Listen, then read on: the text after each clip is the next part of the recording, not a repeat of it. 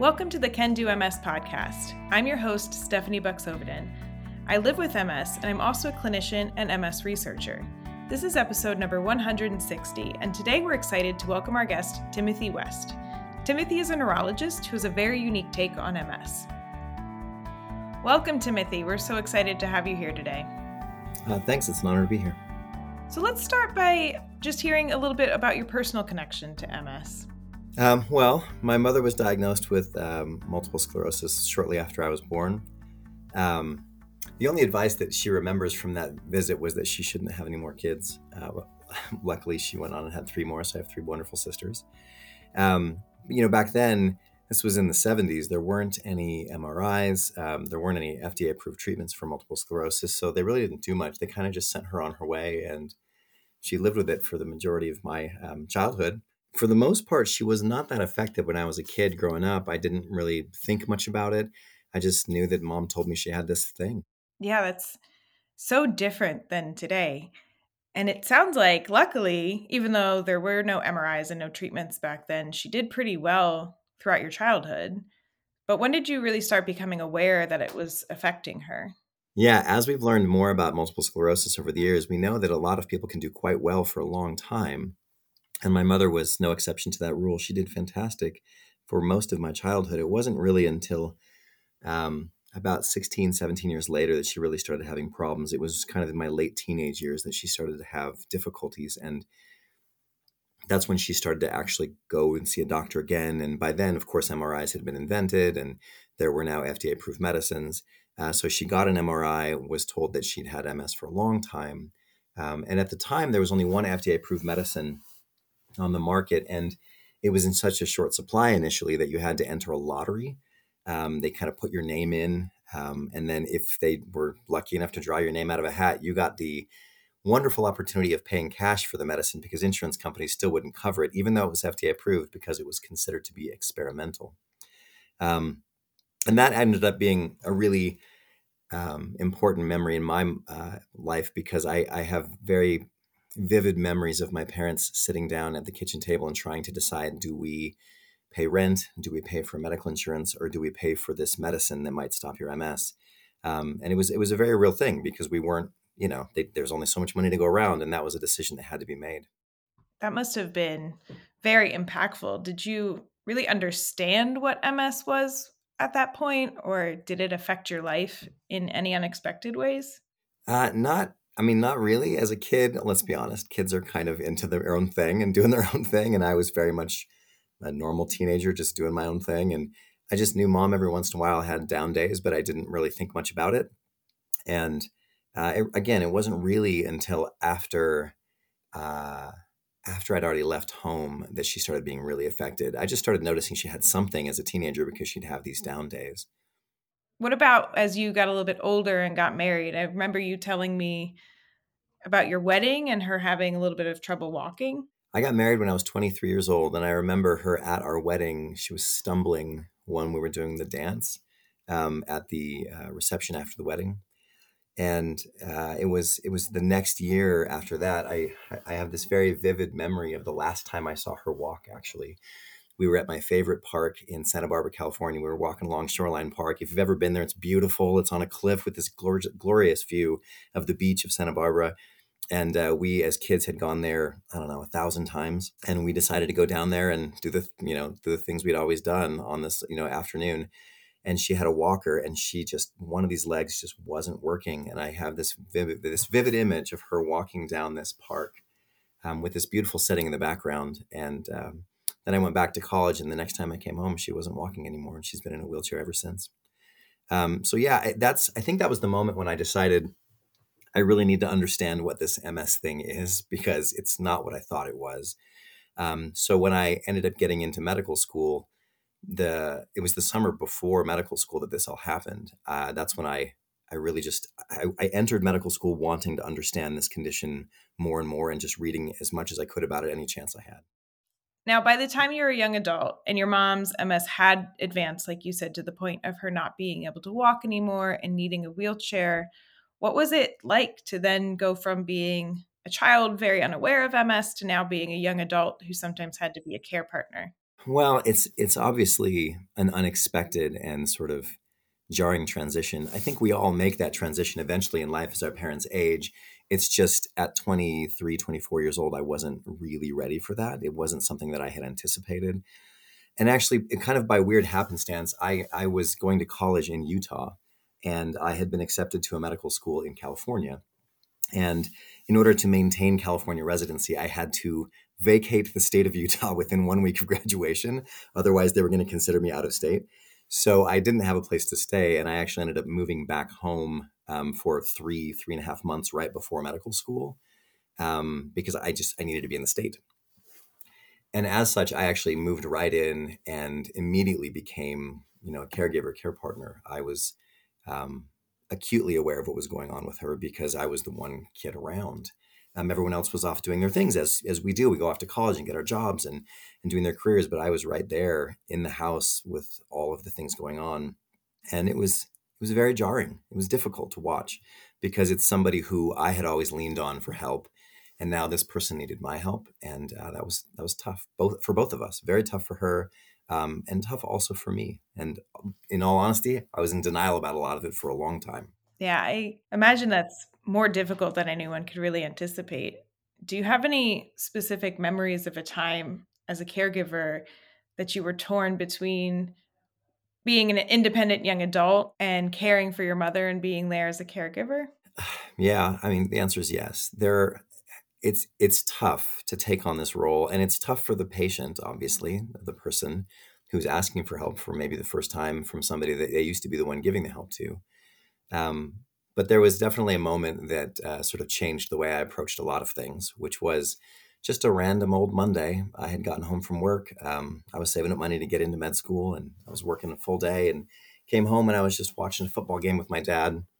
And he and I were kind of taking turns stretching her legs out because, as I mentioned, this a lot of her difficulties initially started with difficulty walking, and it led to stiffness and tightness in the muscles, which made them feel heavy, and it was harder to move, which anyone who has multiple sclerosis just knows as spasticity. This is a very common symptom in MS. It was obviously very new to us. Um, and I knew what I knew about sort of stretching out legs had everything to do with my high school basketball career. You sit, you stretch the legs, you get ready, and you go and you run and you play. Yeah, it's a little different with spasticity. And for some reason, I was really into this football game. I honestly don't even remember who was playing.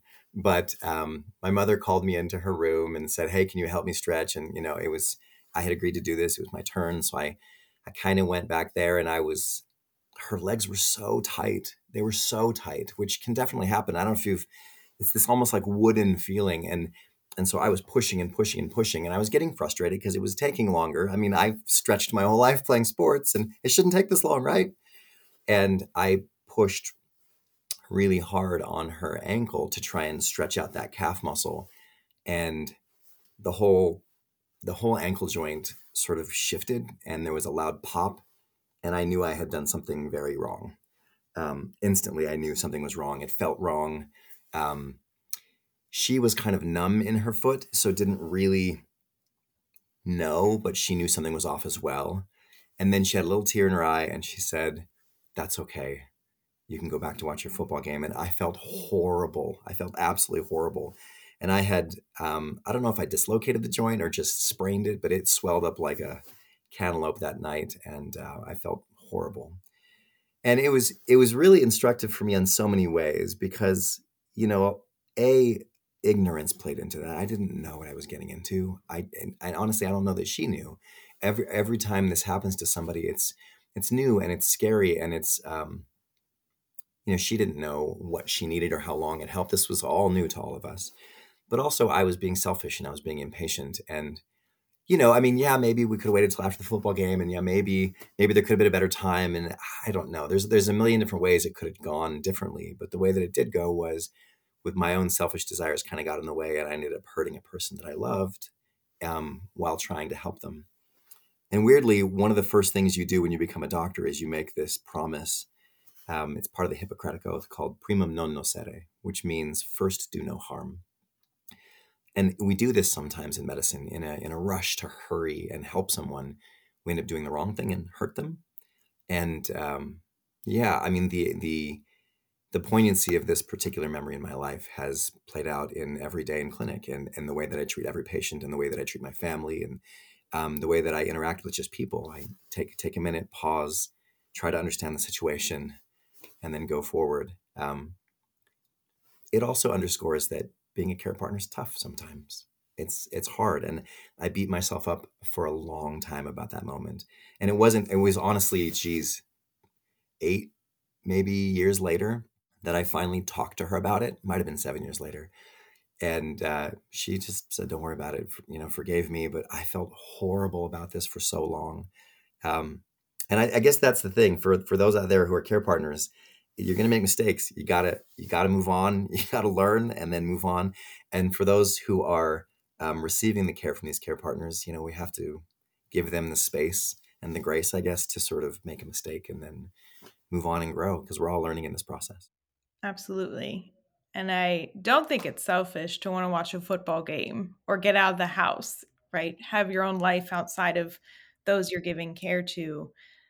And I think that guilt is incredibly common. And I think a lot of people who are listening to this are going to be able to relate to that feeling. Now, I think you've already basically said so, but did having a personal connection to MS ultimately end up impacting your career as a physician? I mean, it had to have. I mean, for sure. I entered medical school 100% with the goal of being a pediatrician. That was the goal. I had volunteered with children's cancer camps, and I had worked in children's crisis centers through United Way, and my wife actually is a child life specialist. So she, by training, helps kids in the hospital setting to cope with being in the hospital setting. And we had this sort of grand vision of opening up this pediatric clinic, and I was going to be the pediatrician, and she was going to be the child life specialist, and it was going to be fantastic. But this summer before medical school, when my mother ended up going into the wheelchair, actually that same summer my father had a stroke, and within the next 6 to 12 months, I had a niece who started having seizures, and then my wife's uh, grandfather actually ended up getting diagnosed with Lou Gehrig's disease. So, I mean, from the very beginning of medical school, all I was doing was trying to understand what was happening to my family. And I was reading about neurology illnesses and all of these brain conditions. And I just became passionate about trying to solve these problems and have answers and help these people that I cared about so much. Um, I actually ended up taking some time off in the middle of medical school, and I was very fortunate to have a wonderful physician named Emmanuelle Wobant, who was junior faculty at UCSF at the time. Now she's sort of world famous in the MS world, and she took me on as a med student and helped me to do a research project in the multiple sclerosis clinic at UC San Francisco, and from that point forward, I was sort of hooked with. I loved the patients, I loved the population, but I also was so excited that there were all these new things coming, ways to help, true answers where we could actually try and prevent what had happened to my mother. And that absolutely drove me into the field of neurology. Yeah, you went from being a kid in the time where we didn't even have an MRI that could definitively diagnose someone with MS to a medical student at the time when we had high efficacy therapies, infusions coming out. So, must have been such an exciting development for you personally and professionally. Yeah, I mean, I have to say the not only it wasn't just me, but there was this just overwhelming sense of hope throughout the MS clinic that things were changing. There was an opportunity. Um, there was a way for us to actually maybe slow this disease down, because we knew you just hang out in clinic for 1 week and you just see so much destruction, so much devastation in these people's lives. And now it's different. I mean, it's still, listen, MS still stinks. It's definitely got a lot of problems, but we now can do so much more, and there is so much more hope for the future of people who are newly diagnosed. That it is just it's a different field, and it's really gratifying as a doc to be able to sit in the chair of the physician and give hope to the people sitting in the chair as a patient. When my mother was the patient, that wasn't the way that went down. It was just a very different conversation. It was kind of like, listen, don't have kids, and you can just plan on being in a wheelchair. I would start saving because you're going to not be employed in 10 years. And it was an awful, awful conversation.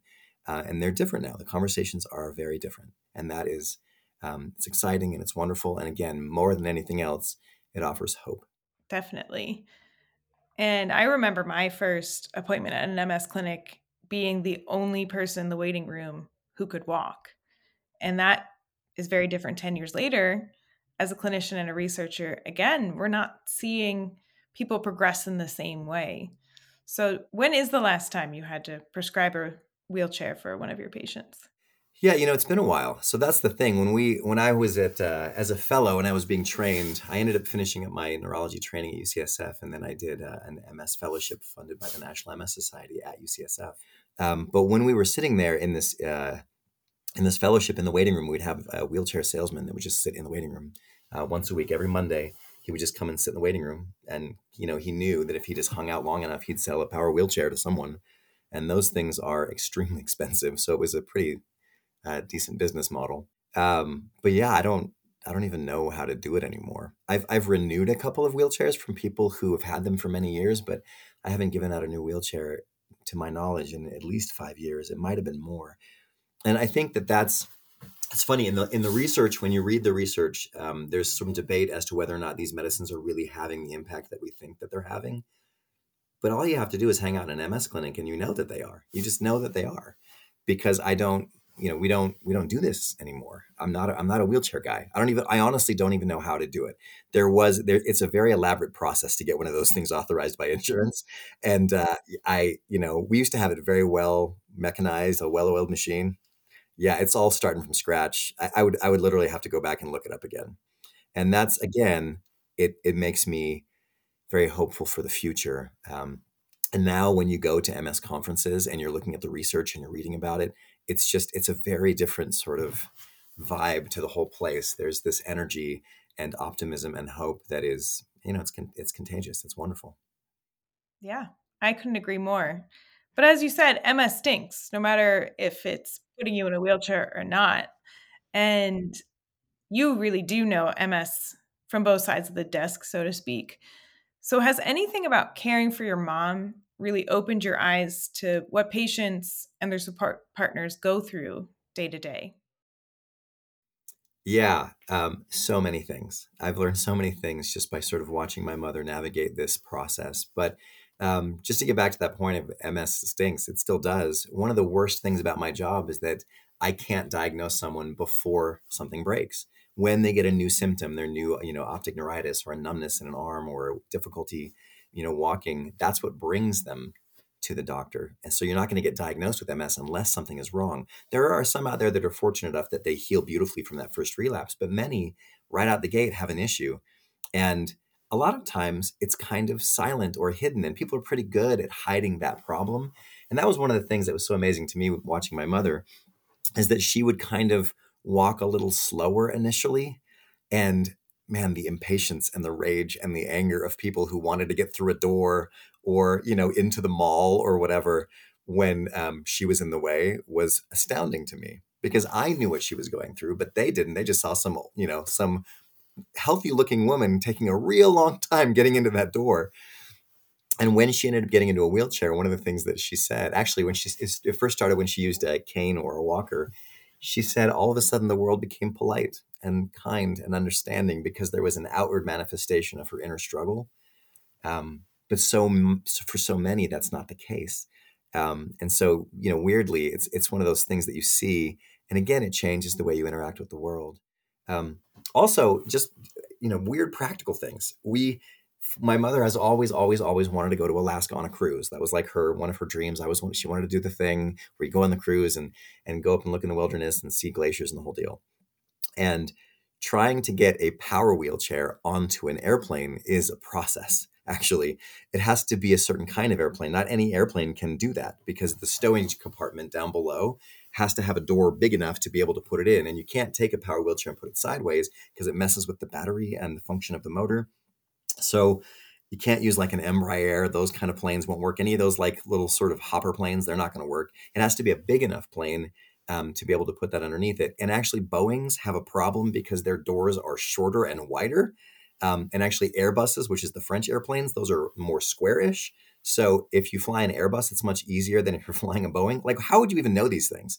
I spent hours on the phone with people from multiple airlines to try and figure out what I needed to do. I had to measure the chair. I had to measure the door. I had to like Google like the plane, like what model of plane is this flight on? And it turned out in order to get her from Salt Lake City to Vancouver, Washington, I had to fly her on a big plane all the way to Phoenix and then fly her from Phoenix to Vancouver because there was no plane from Salt Lake City to Vancouver big enough for these multiple airlines that I was thinking about using that actually could get that power wheelchair in. And like, what a nightmare. How would you even know these things? And so, yeah, a lot of just stuff that we don't even think about. I'll just get online and buy a plane ticket. It's a lot more complicated for people who have legitimate issues.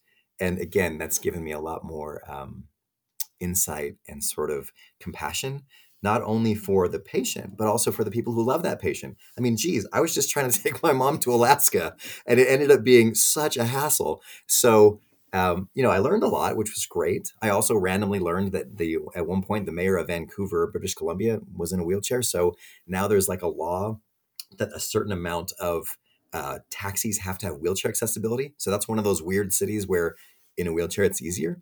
That is definitely not universal.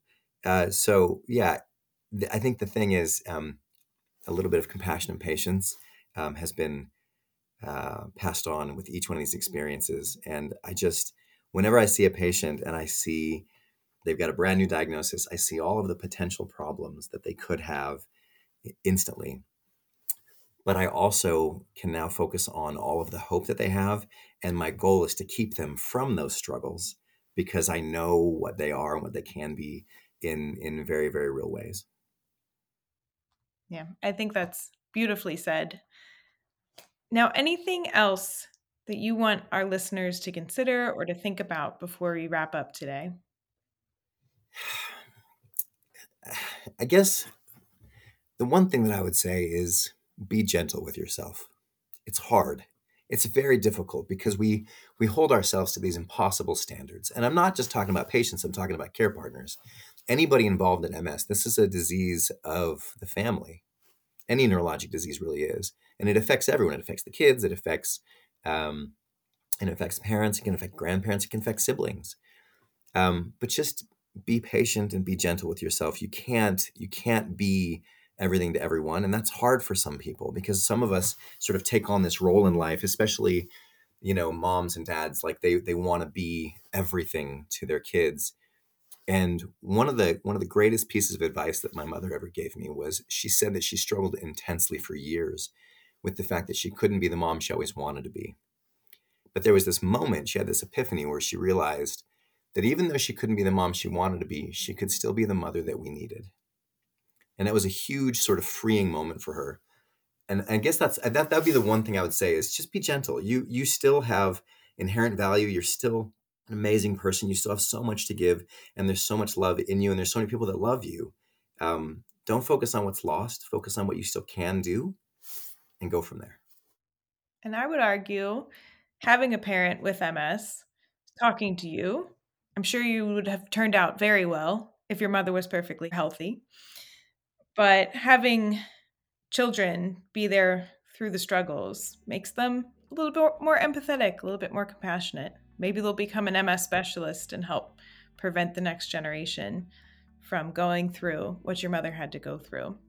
So with the negative comes opportunities for growth, for sure. Always, always, always. Yep. The hope for the future is a very real thing. Don't ever let that hope die because there's always hope for a better tomorrow.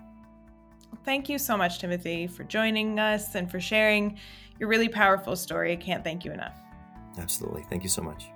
Thank you for listening to this episode of the Can Do MS podcast. If you liked this episode, please leave us a rating and review on Apple Podcasts or Spotify. We appreciate your feedback. If you're interested in more resources for people with MS and support partners, please visit our website at cando-ms.org. Lastly, we'd like to thank EMD Serono, Biogen, and all our generous sponsors for their support of this episode of the Can Do MS podcast. Until next time, be well and have a great day.